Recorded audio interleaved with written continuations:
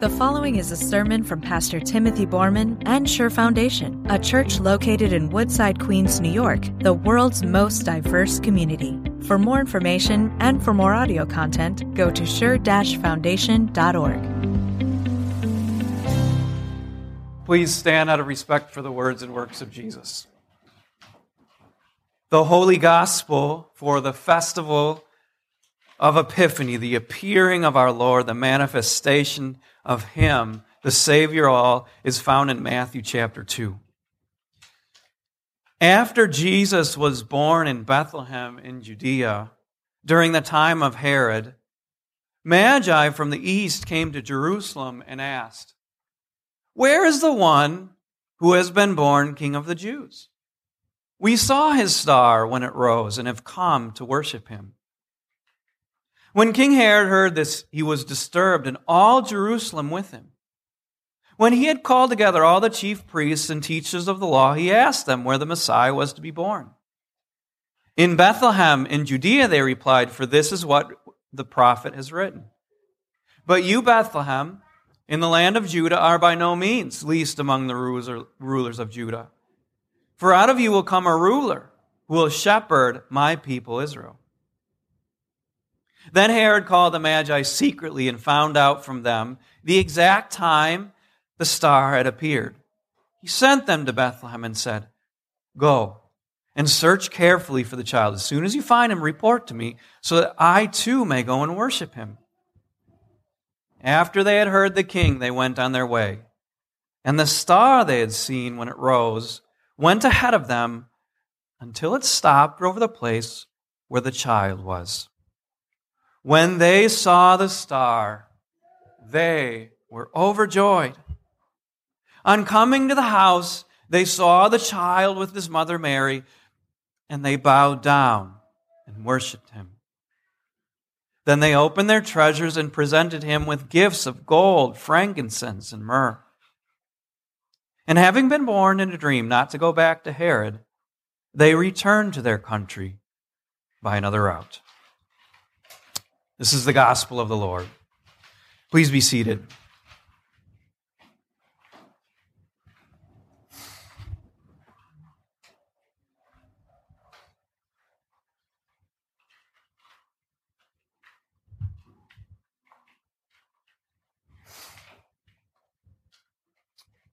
Sometimes there are moments in our lives that are so sublime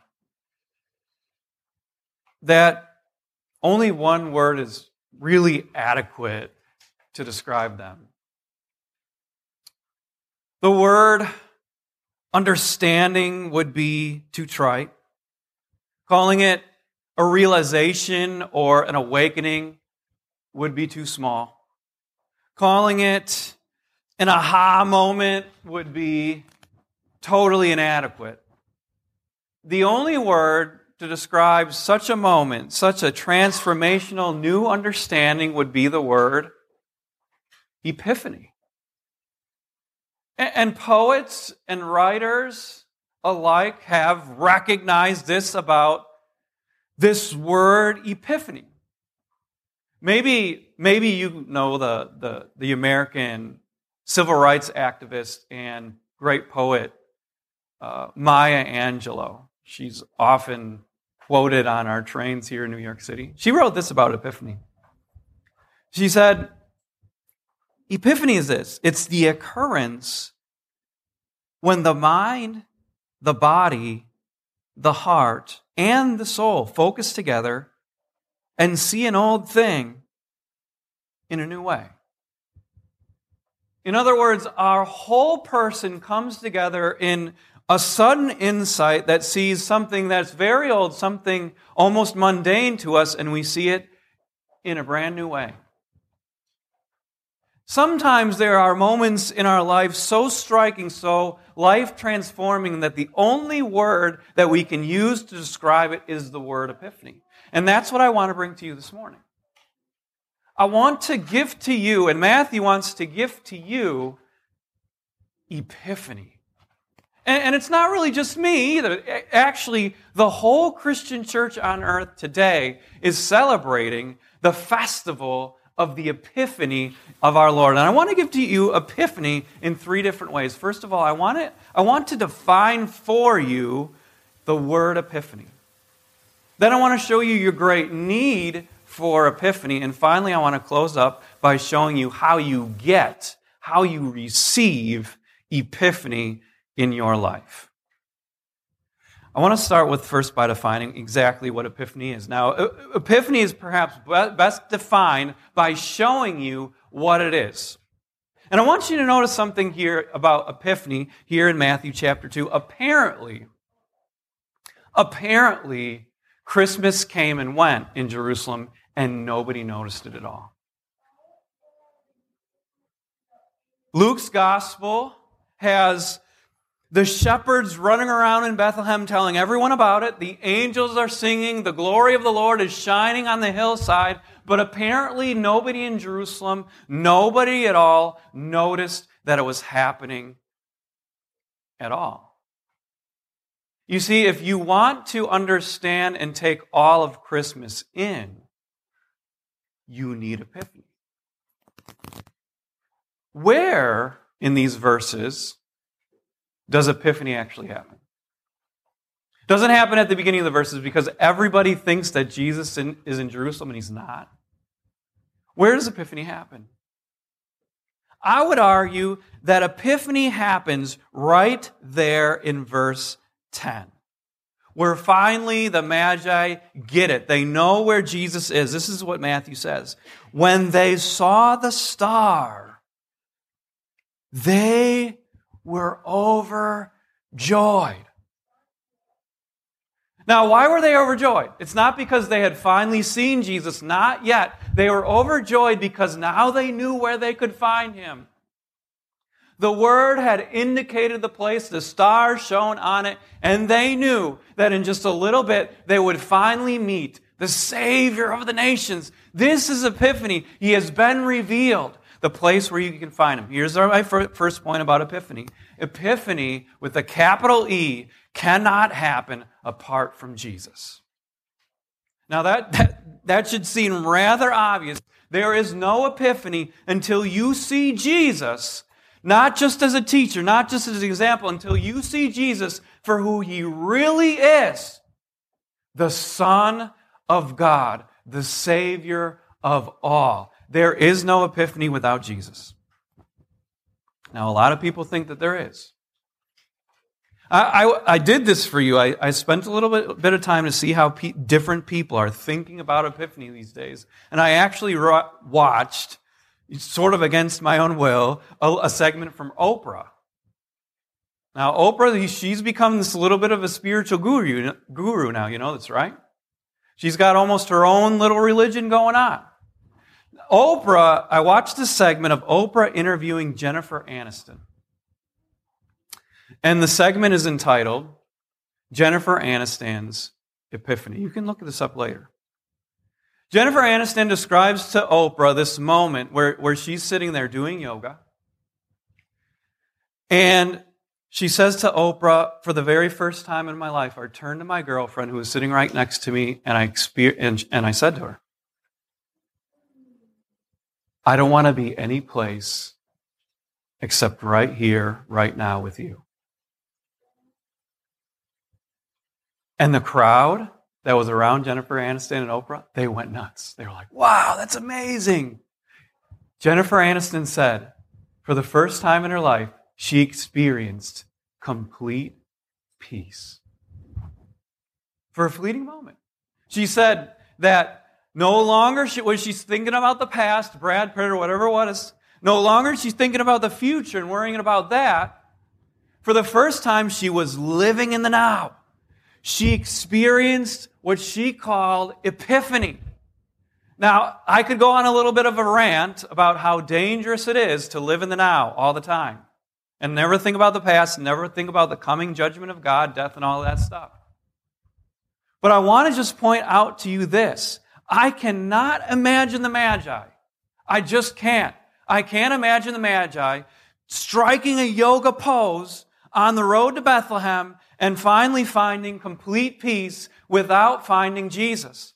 I can't sit down and sing Belteshazzar, or whatever his name is, sitting on the road and saying, I have experienced complete peace because I'm in the now. You can't actually have epiphany until you found the one that God has sent down from heaven. Epiphany only happens when you find Jesus. This is how I want to define epiphany. Epiphany with a capital E. And I want you to understand this. This is our second point for today then. We all need this. I really mean it. We all need epiphany profoundly. And Matthew wants to make that point. He makes the point by showing to us that every single person, without fail, needed epiphany in this lesson. Look at the Magi. We often say a lot of nice things about the Magi in this lesson, and we should, rightly so. I mean, look at their stewardship. Look at how they gave so generously. Look at how far they traveled to find Jesus. But I'm going to be a little bit mean to the Magi here this morning. When they start this lesson, they are absolute pagan fools. They really are. They see the shining star in the night sky, and they think that they're going to find Jesus in Jerusalem with the powerful and the elite. They think they're going to find him in a gilded palace in a golden crib. They didn't know who God was. But what's even more, I want you to notice this about the Magi. They almost got Jesus killed by their naivete.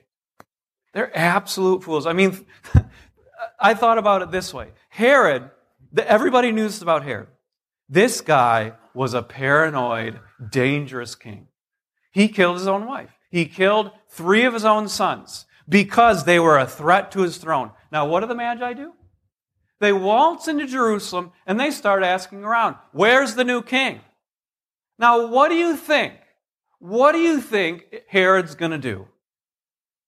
These guys are naive, pagan fools, and the closest that they could get to Jesus was a 5K away. They got really far on their own.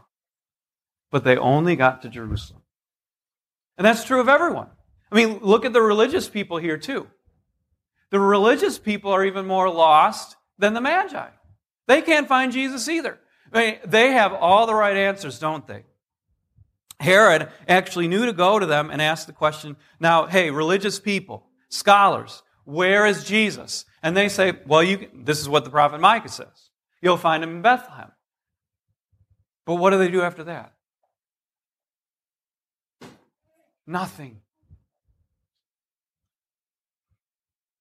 Isn't that sad? These are the people with all the right answers. These are the religious people, the people who know the Holy Scriptures. And when the Magi show up and say, he's been born, we've seen a star in the east, they don't even bother to take the 5K on over to Bethlehem to check it out. I mean, that's like going from Woodside to Long Island City. This is not a long trip. But they don't even bother to go. Everybody in this lesson needs epiphany. And that's one of Matthew's big points. We all need epiphany. Now, I'm going to admit this to y'all this morning. I love listening to Broadway tunes. I hope that makes you happy, Mark. And I load these things up on Spotify, and we listen to these. So one of the musicals I've been listening to this year is called Dear Evan Hansen. Have you listened to this thing? Really, really fun musical. And the very first number in Dear Evan Hansen is called Does Anybody Have a Map? And it's really this very striking song. The mother of the family singing about how to help Evan Hansen. And she admits to everyone on Broadway, I don't know what I'm doing. I don't know where to go. And she actually says in the song some really striking lyrics. She says, "Does anybody have a map? I'm flying blind. I'm making this up as I go." Now, does that resonate with you on any level as you start, this new decade? As you think about the choices that you need to make? As you think about the future that you have? As you think about the life that you're living? Does it ever feel a little bit lost about maybe you don't know where? Does anybody have a map? I think that you probably resonate with it as much as I do. And maybe you're like the wise men. Maybe you have a lot of academic learning. And maybe you have wealth like they did. But you still don't know how to find peace.